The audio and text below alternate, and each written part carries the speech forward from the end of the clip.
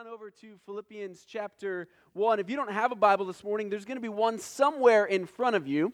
And you're going to probably see it's staggered every other with the hymnals down there as well. And you're more than welcome to take that if you don't own a Bible. If you find yourself curious what version of the Bible I'm using, that's ESV. So some of you have digital versions. If you want to dial in and download that one, you can. I was joking with a friend a few days ago, actually a few weeks ago now, about the ESV. It stands for English Standard Version, but my joke was, and I was joking that it should stand for like the everybody should version. But we're not that kind of church, all right? So we're not ESV only, but it's just kind of something to have a little bit of fun with. And we're going to see some of that play itself out this morning, actually. We're going to see how words get translated differently over the course of time. And in regards to the English language, it's kind of silly. So we're going to have a little fun with the text here this morning. But we began last week walking through this book of Philippians, this book that the Apostle Paul wrote from a Roman prison in Rome. He had appealed to Caesar. He was in and with some Roman officials. Some Jews were trying to get him in trouble, and he made his case and said, I just want to go talk to the head honcho. And so on to Rome he went. And there's a shipwreck involved. There was an amazing rescue involved. There was no loss of life. It's just a phenomenal story in Acts 25 and 26 and 27.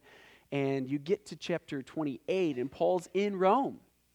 And we're told that he is able to welcome guests and visitors. He's lived for 2 years at his own expense. In some ways, you get the idea that it was more of a house arrest type of situation as he awaited his trial. But he was in chains. So even under house arrest, he says, and will say 3 times in the book of Philippians at least, I'm in chains. Now, we don't know whether he was chained to a guard or whether he was chained somewhere to the house. We don't know how long that chain was, where that chain and its length was in relationship to the restroom or his bed or the kitchen. I mean, we know none of those details other than he's in a jail. He is in prison. He is literally in chains. And he is able to receive visitors, which was an amazing opportunity that he took advantage of to preach the gospel, to meet with Jews, to have contact with them as he would have done in any other city where, let me tell you about Jesus from the Old Testament. Let me tell you who this guy was and how he is the Messiah. And he was awaiting to make his appeal before Caesar. And over the course of those 2 years, he writes this book that we refer to as Philippians, and he writes it to a church that was located in Philippi, and it was in a Macedonia country. It's in Macedonia, and he, 10 to 12 years before he penned this letter, had visited that country, had met some women down by the river, had shared the gospel with them. They get saved. He then gets thrown in jail, but the jailer gets saved, and all of the jailer's household, and this little church pops up.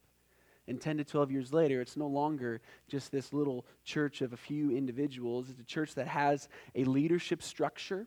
We have no idea what the size of this church was, but we know they had elders and deacons. You don't have to be a large church to have elders and deacons, but they had leadership. They had godly biblical leadership involved. This church has grown in some tremendous ways over 10 to 12 years, and Paul just writes to them to encourage them.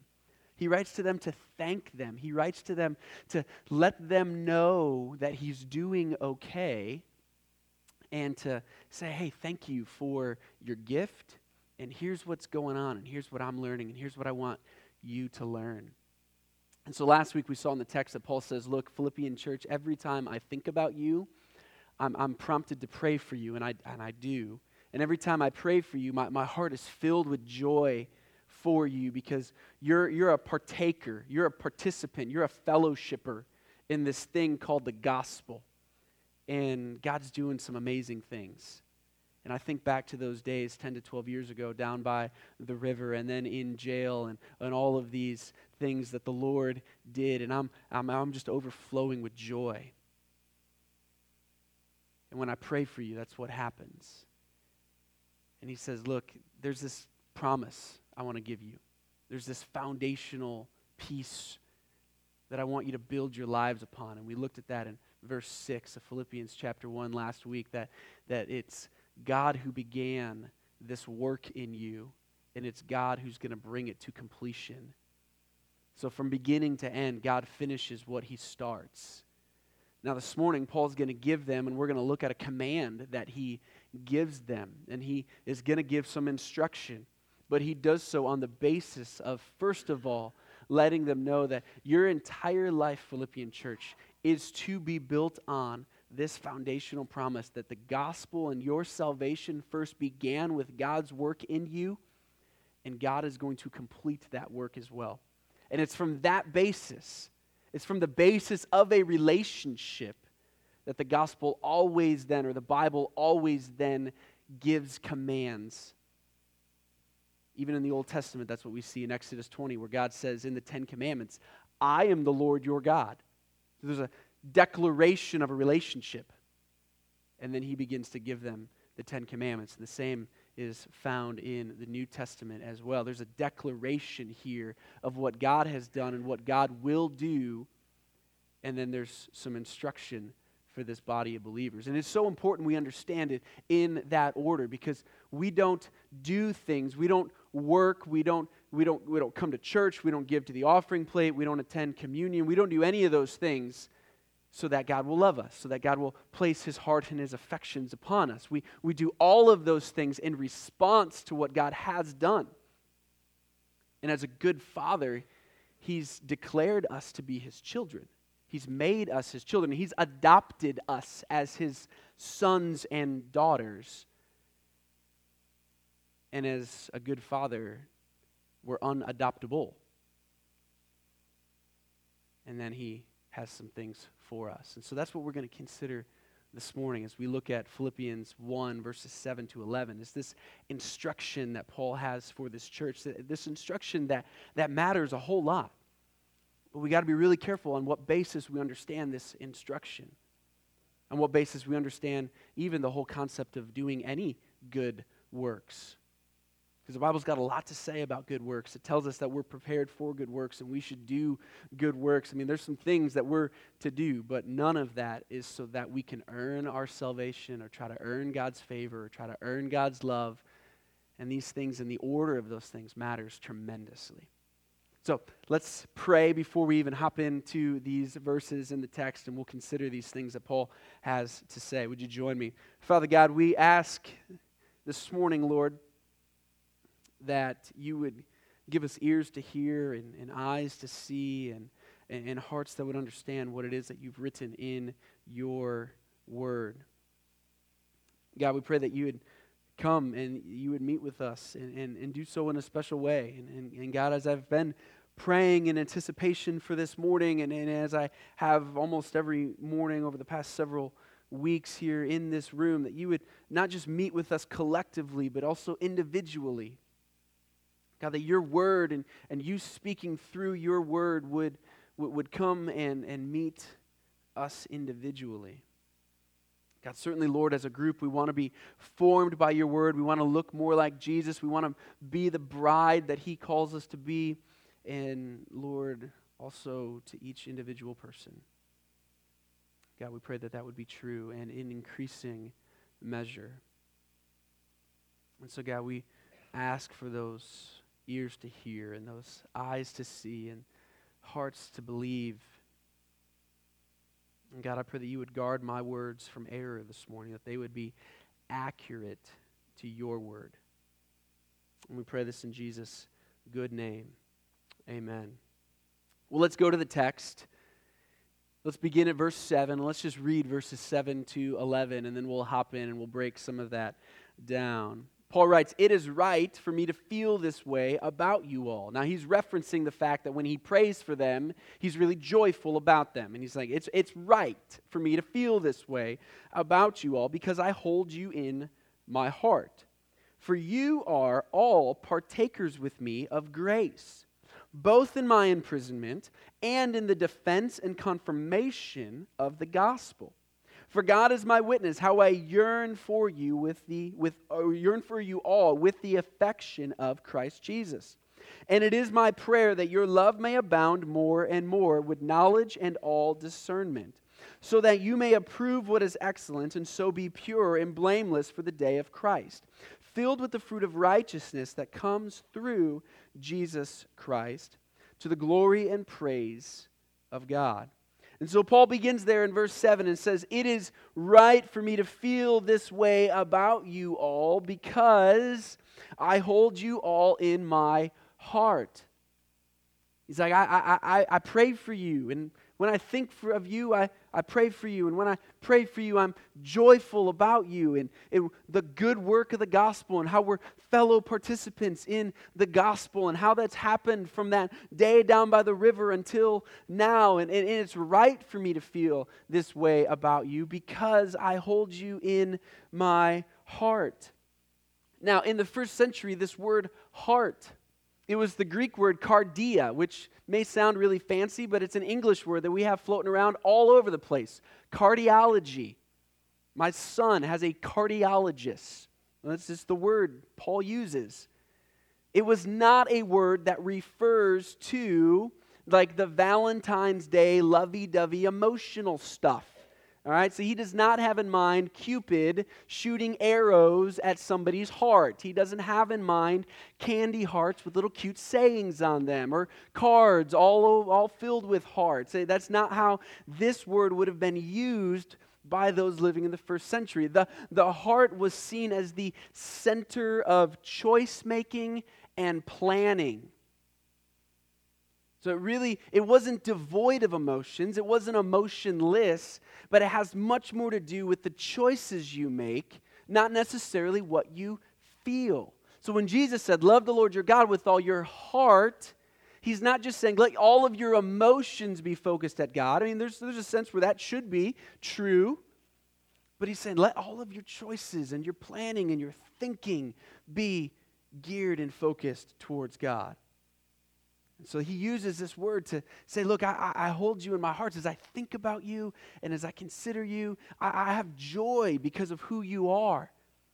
And it's right for me to feel this way about you. And he continues, for you are all partakers with me of grace. Now, there's a couple things there continuing in verse 7 for us to have our focus and attention on. First, Paul continues to use the word all. He said it earlier in verse 7. It is right for me to feel this way about you all. He continues and goes back to that. For you are all partakers with me of grace. Why does that word all matter? Well, it matters as he's using it. He's not just talking to a few people in the church. He's talking to the entire church. He's talking to the saints that are in this church. He's talking to the elders and to the deacons. He's referencing all of these people. See, there wasn't people in the church that he wished weren't in the church. It's not that they were perfect people. It's not that the church was completely without some issues. He's going to address that when he gets to chapter 4. But he's grateful for all of them. And he says, it's because you are partakers with me of grace. Now, in your Bibles, and if you have a Bible that you can highlight if it's digital, or you got a print copy that you can write in, do this, because in verse 5 and in verse 7, Paul uses the same word twice that gets translated two different ways in our Bibles. And I want to point this out to you because it matters. In verse 5, he writes, because of your partnership. That's the first occurrence of this word. Because of your partnership. The second occurrence in verse 7 is for you are all partakers. So partnership and partakers in verse 5 and 7. It's the same word. What it means is fellowshippers. That would be a literal translation of this word. Partnership and partakers are not bad translations. The idea there, though, is fellowship. And the word fellowship in the Bible is a pregnant word. It is a word that is just filled with meaning. And it has intense, incredible meaning that captures not only just this church's salvation, but everything that has resulted out of that. It's a word that's used in Acts 2, where the believers were devoting themselves to fellowship. And it gets expressed there in Acts 2, in that everyone who had means gave everything they had to the feet of the apostles. And again, that got redistributed, and nobody was out or without anything. See, this word fellowship means that essentially what is mine is yours. And together we're going to do everything that needs to be done to take this gospel forward. I think we've lost a little bit in our day in regards to what this word means and how the Bible uses this word. Because I think there's times that we can reduce the idea to fellowship to having a meal and some laughs and sharing some good stories and driving away and feeling happy because of what we've experienced. I mean, we have a room in our church which is called the Fellowship Hall. And there's nothing wrong with that. I'm not proposing this morning that we change the name of that room. It's so much more than that. It's so much more than just next Sunday us coming to the church picnic and driving away after that time's done, having shared a good meal together and spent time together and had some laughs with one another and watched our kids play and going, that was a lot of fun. Because quite honestly, folks, if that's all we define fellowship as, there's nothing different there than what the world does when it gets together and has a good time and has some laughs and eats good food. So this idea of fellowship in the Bible is so much more than just, we enjoyed being together and we feel encouraged by doing so. All of those things are good. Let's enjoy being together. Let's be encouraged by doing so. But let's just recognize that this word goes much further beyond that. And here Paul is talking in verse 5 and verse 7 to say, look, you are partners. You are fellowshippers with me in this gospel, and it has caused you to do some really tangible things.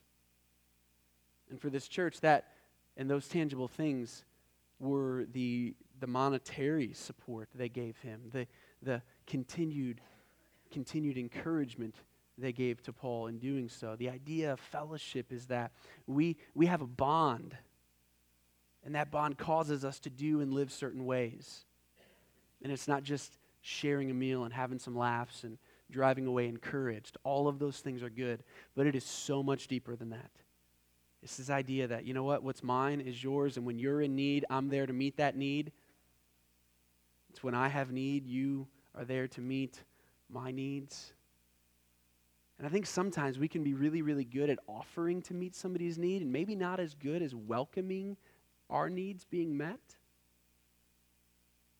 Because we got a little bit of the American, I can do, let me be on my own. Well, no, the church is never to act that way.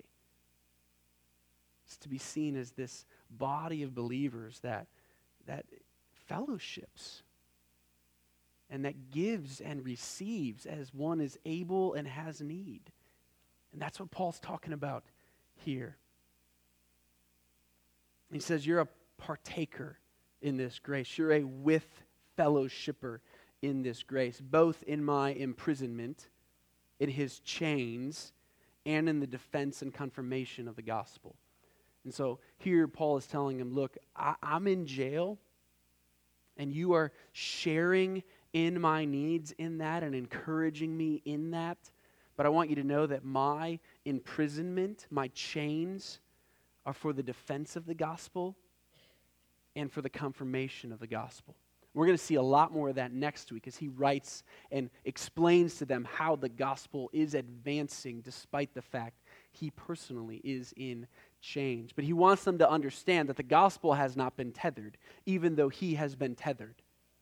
The gospel is being defended. It is going forth. And Philippian church, you are encouraging me and you are sharing in that despite the fact I'm wearing chains. And he then continues in verse 8, for God is my witness. how I yearn for all of you with the affection of Jesus. So Paul writes this word yearn, and it's a pretty intense word that just means I long to see you. It's that feeling and that desire that you have when you know or you desire or want to see a close friend you haven't seen in a long time. And maybe then the prospect of seeing them comes on the horizon, and you just can't wait for that day to get there.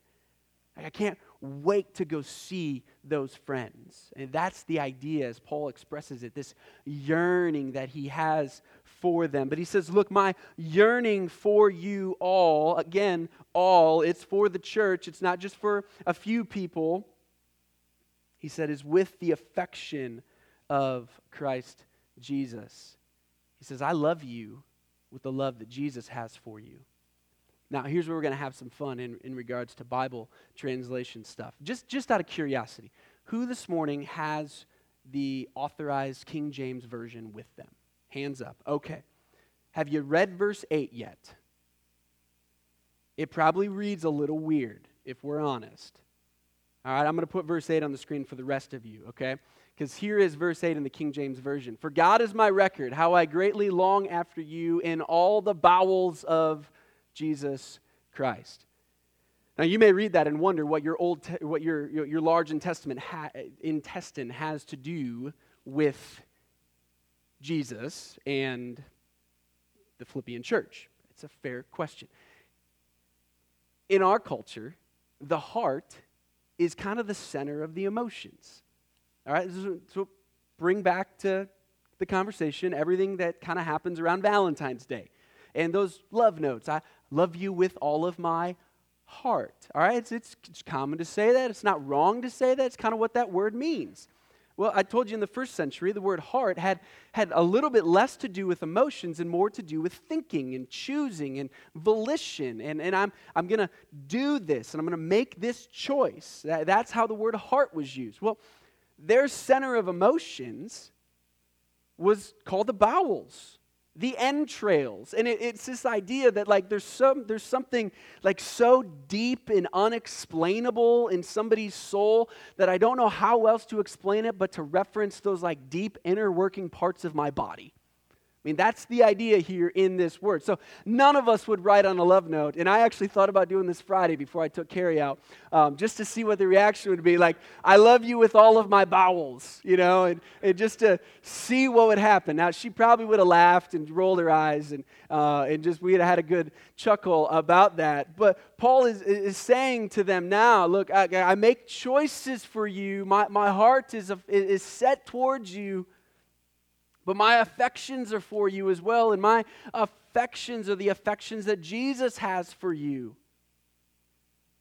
And so he writes to them and says, look, I love you, church. I love you with the love of Christ. And he uses this word bowels to express this. And we can see why it gets translated in a different way.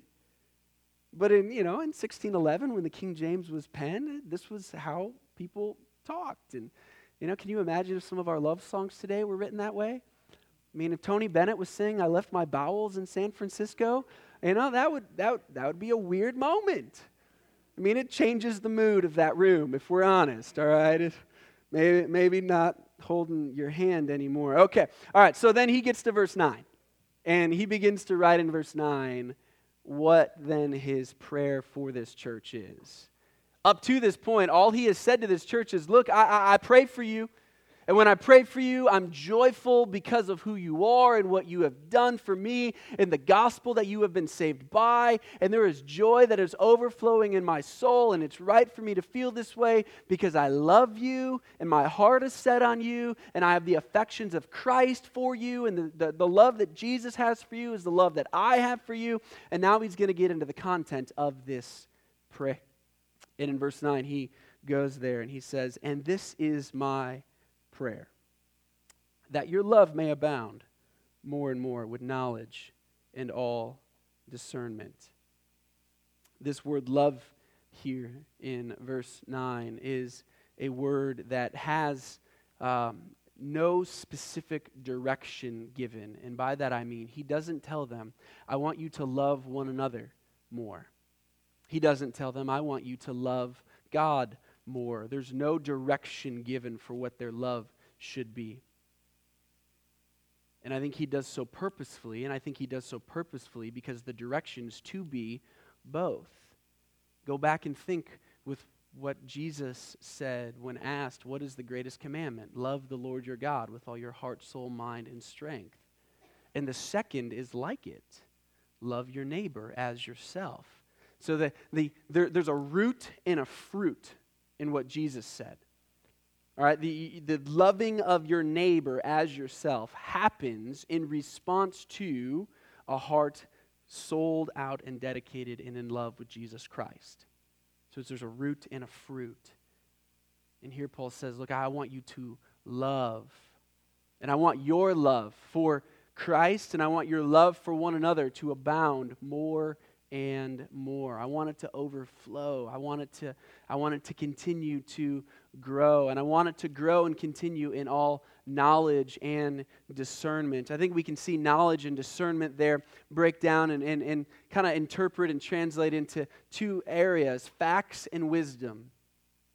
So church, I want you to know more about God and His love for you. I want you to know more about the Bible and what God has said. But I don't want you to just have a bunch of knowledge that you can be proud of. I want you to know how to use that knowledge and apply that knowledge and put that knowledge into practice so that it's beneficial for those around you. So that's what I want you to do, church. I want your love for the Lord, your love for one another to abound more and more, to grow excessively and increasingly. And I want it to grow in facts and wisdom, in discernment. So here's some things that we need to consider here. Biblical love does not rejoice in evil, but rejoices in truth. Paul tells us that in 1 Corinthians chapter 13, as he explains what love is. Biblical love does not rejoice in evil, but rejoices in truth. And so as we think about our love growing and abounding more and more in knowledge and in discernment, or the practical application of that knowledge, we just need to recognize here that to affirm or celebrate or accept beliefs or actions that do not conform with God's word is not biblical love. Because biblical love does not rejoice in evil, but rejoices in truth. And so to say, I know you're living like that, and that's okay. I'm just going to love you and give you acceptance for that. That's not actually love, as the Bible would define what love is. Love does not rejoice in evil, it rejoices in truth. And our love should grow and abound more and more in facts and in what the Bible does say and who God is and what He has called us to, and discernment, how we can apply that in each other's lives. Now, in that, I think what we see today a lot of times, and certainly from those who maybe are more vocal in culture, is that they're very willing to stand up and scream and shout, you shouldn't do that. And they try to pass that off as, well, I'm loving by confronting their sin. That may be, but you're not kind either. So love is kind, too. 1 Corinthians 13, you have another aspect of love being kind. Fruit of the Spirit, one of the aspects of that is kindness. So we got to have both there. We got to have both. This love, this abounding love, is a love that calls it as it is. It's a love based on what the Scriptures say is right and wrong and how to apply that, but it's also a kind love. And we can't neglect one for the other. And oftentimes, and what I just see happening in culture way too often is that there's a lot of perhaps well-intentioned, well-meaning people that want to scream about what you're doing and you shouldn't be doing, and they're not doing it in a kind way, and all they're doing is screaming and losing their voice. And they're losing their opportunity to have an effective conversation because they're completely missing the fact that love is also kind. So our love does not rejoice in evil, It rejoices in truth, but it's also a kind love. And Paul wants this love to abound more and more. And he tells us then in verse 10, it's for the purpose of. He writes, so that, or literally, for the purpose of. You approving what is excellent. And so here we're just going to plot out these verses that he writes here. He's like, I want you to abound in love. I want your love to grow in facts and wisdom. And that is for the purpose of you approving what is excellent. That's for the purpose of you having the knowledge and the know-how to apply that knowledge so that you can say yes to what God wants and no to what God doesn't want. Now here, we just need to pause and consider the fact that oftentimes we have a tendency, if not even being prone to, considering God's rules or what He has told us in the Bible to be burdensome commands trying to keep us from good things. Okay, we want something, but maybe there's a command in the Bible that we shouldn't go for that thing, and we grate against that, and God's keeping me from this thing that I want, and He's blocking me from achieving that desire. That's oftentimes how we can be prone to think about the rules that God has given. But the Bible tells us very clearly that God's rules are not intended to keep us from good things, but to lead us to the best things. And so are there lines that God draws, making a box that says, now you play in this box and don't go out? Well, absolutely. And some of them are really clear. But His intention is not to keep us from good things. It's to lead us to the best things. And in some ways, our understanding of what obedience to God is needs to be inverted, because God's not trying to keep us from good stuff. He's trying to lead us to the best stuff. And Paul wants our love in knowledge and in the practical use of that knowledge to grow more and more so that we can say yes to what is excellent and no to what is not. Now, there's some really black and white things that happen in life that perhaps are easy to say yes and no to. Well, maybe they're not easy to say yes and no to. Perhaps it's more clear. We may struggle to say yes or no. We may be tempted to say the one we shouldn't, but there's at least clarity there. But I think this command and what Paul is saying and the purpose that he has behind his command here goes beyond the very clear things in life and begins to hit at the priorities in life that we have. Those aspects of our lives that begin to kind of guide and determine other decisions that we make. And so just to consider some of those things, I think Paul wants us to have our priorities line up with the Bible, that we would first and foremost love God, and secondly, love our neighbor as ourselves. I mean, if that's the most simplest way we can kind of boil down what the teaching of the Scriptures is, I think that's a really good place to start. And so do our priorities, and are they aligned in that way that we can approve what is excellent, thereby honoring and glorifying God and seeking the good of those around us? See, Paul doesn't want our love to abound so that we can be awesome at fantasy football. He's not interested in that. He doesn't want our love to abound so that every night we can watch hours and hours of television and waste time. He doesn't want our love to abound so that we can run away from hard things. He doesn't want our love to abound so that we can find some hobbies to occupy all our time and have nothing left for the participation, the fellowship with those in the church. He doesn't want our love to abound so that we can kind of just float through life looking just like the rest of the world with no discernible or observable passion for who God is. Now he says, I want you to approve what is excellent. I want you to say yes to the things that are excellent. And I think there's a better, best quality here.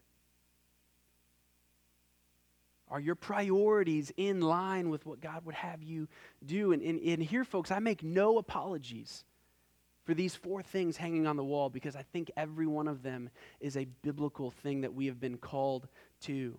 That your priorities need to be first and foremost that we exalt the risen, living Christ together on Sunday mornings, and we seek to do so in our lives throughout the week. That we find a place in our church to serve because God has given us gifts to serve. That we seek to be in community with people. And I know we don't have a formal way that gets expressed, but men, that gets expressed on Wednesday nights with the Grace Men. Ladies, that gets expressed on Wednesday nights with the Ask Sisters. That can be expressed in a CE class at 9:15, regardless of what age you are. You can do some community things even though the church doesn't have an official program yet, and we're praying for that. We're praying God will give us a leader for that. That you would approve what's excellent and be purposeful in joining the work of sharing the gospel. Not just with your dollars for somebody else to do it, but for you to do it. See, I think the question, maybe to state it another way, is does every decision I make filtered through the grid of, will this bring glory to God, and is it good for those around me? In some ways, the What Would Jesus Do bracelets are really helpful in this sense. And they became this trend that people, wore them all up and down their arms, and they may have lost their redeeming quality to them at some point in that 1990s fad that took off and ran away. But the question, what would Jesus do, is a decent question to apply in this regard. So the choices I make and the priorities and values that I hold. I mean, let's just consider some of them. If I take a job promotion that gives me more money but less time with my family, what priorities have I accepted? What priorities have I said yes to? If I choose to spend my money in the way that the world does, I most likely have nothing left to be able to give generously to those in need, to partner with my church, to do that fellowship thing. I mean, I could choose to buy more house than I can afford and find myself having to now work 2 jobs. And I know people that have done so. They choose to buy a house that they can't afford on the one salary that they have. And he now has to go and work 2 jobs. And you just, I wonder, is that excellent? Should that have been said yes to? I mean, I understand the reasons why they might have said yes to it, but is that excellent in the way that God would define excellent here? I think these are some of the things that Paul's wanting to get after. It's purposefully looking forward as best we can to make decisions now that will glorify God 10 years from now. We don't always have the ability to see perfectly down the road, but it's aiming our lives and our directions for that. I've got a personal life goal that every 10 years I'm able to look back and kind of conclude I knew nothing then. Like, that's just a personal goal of mine. So 10 years from now, I guess it'd be 7 because I've been here for 3. So 7 years from now, I think it'd be awesome if I'd be able to look back and go, they should have never hired that guy.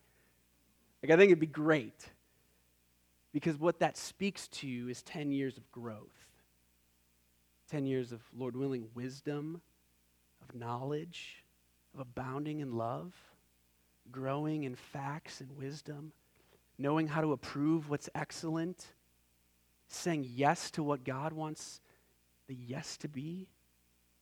Does this honor and glorify God? Does this and is this for the good of those around?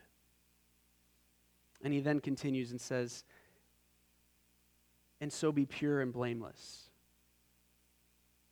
And so Paul continues to say, look, I want you to abound in love. I want your love to be characterized by facts and by wisdom. And that's for the purpose of being able to say yes to what is best and what is excellent. And it's for the result of you being pure and blameless. Now, we got to go back to verse 6 here. Because he's already told us that that work of us being pure and blameless is guaranteed to happen because God finishes what he starts. So God's going to complete this good work. And this work is you and I becoming pure and blameless. It's you and I looking more like Jesus Christ, and then one day we are glorified and given resurrection bodies patterned after Jesus Christ, where the work is now complete. God guarantees, I will finish it. But the command here for you and I to follow is for us to aim our lives and our choices and our desires so that the result would be us looking more like Jesus, us being pure and blameless. And he continues in verse 11, being pure and blameless, filled with the fruit of righteousness. That idea there, the fruit of righteousness, is that there are things that are observable in our lives that have grown out of our relationship with Christ. And we know people like this. We would refer to them as godly individuals. And when we say, you know what, that person is godly, this is what we mean. There's a fruit of righteousness about them. We don't use those words specifically, but we use the words, they're godly. And what we mean by that is they love the Lord, and you can observe it, and you can see it, and it's identifiable. And he wants us to be filled with those fruits that come through Jesus Christ to the glory and praise of God. One last point on that last phrase, through Jesus Christ. The word through there literally means through the agency of. And Paul again returns almost full circle then back to verse 6 to tell us where this change and transformation occurs. Perhaps more how this change and transformation occurs. We're familiar with the idea of agents because we have them in our lives. Professional sport athletes, they don't sign contracts unless their agents are involved. We don't often buy houses without an agent being involved. I mean, it can happen, but usually there's a real estate agent involved. The sale happens through them. Carrie and I adopted our son through an adoption agency. I mean, we gladly would have flown to China and just picked the kid up and come home, but they call that kidnapping. So we had to go through an agency. And here's the idea that Paul's returning back to. This fruit of righteousness, this saying yes to what is excellent, this pure and blamelessness, you growing and abounding in love and facts and wisdom, it happens through Jesus Christ. It does not happen on your own. It happens through him. Because the good work that he began, he will be faithful to complete. So I just wonder, what if these verses were our prayer collectively and individually this fall? I mean, what if individually and collectively we went before God and asked him for this and then sought after making our choices reflecting the approving of what is excellent? What if together and individually we said, Lord, make my love abound. Make my love abound. Make me consider this body my family, where I'm willing to give whatever and do whatever I can for those in this body that have need. And Lord, make my love abound in knowledge and discernment, that I would be able to approve what is excellent. What would we look like if we just all went before the throne of God and made that our petition? That gets me excited when I think about what could take place. What God might do with a body of believers submitted to Him in that regard, petitioning Him for that kind of growth. God, help us love more. God, help us to know what to say yes to, what our highest and greatest priorities are. God, give us a greater zeal and passion for the sharing of the gospel. This is what Paul prays for this church when he prays for them. I think this would be a great prayer for us to make our prayer this fall. Would you pray with me now? And God, I pray for that. I don't know if they're praying for that, but I'm praying for that. And I'll pray for that on their behalf. God, I pray that our love would abound more and more with knowledge and all discernment, so that we would be able to approve what is excellent, and that we would be pure and blameless for the day of Christ, and that we would be filled with the fruit of righteousness that comes through Jesus Christ, to the glory and praise of the Father. God, may that and let that be true in us and of us. In Jesus' name, amen.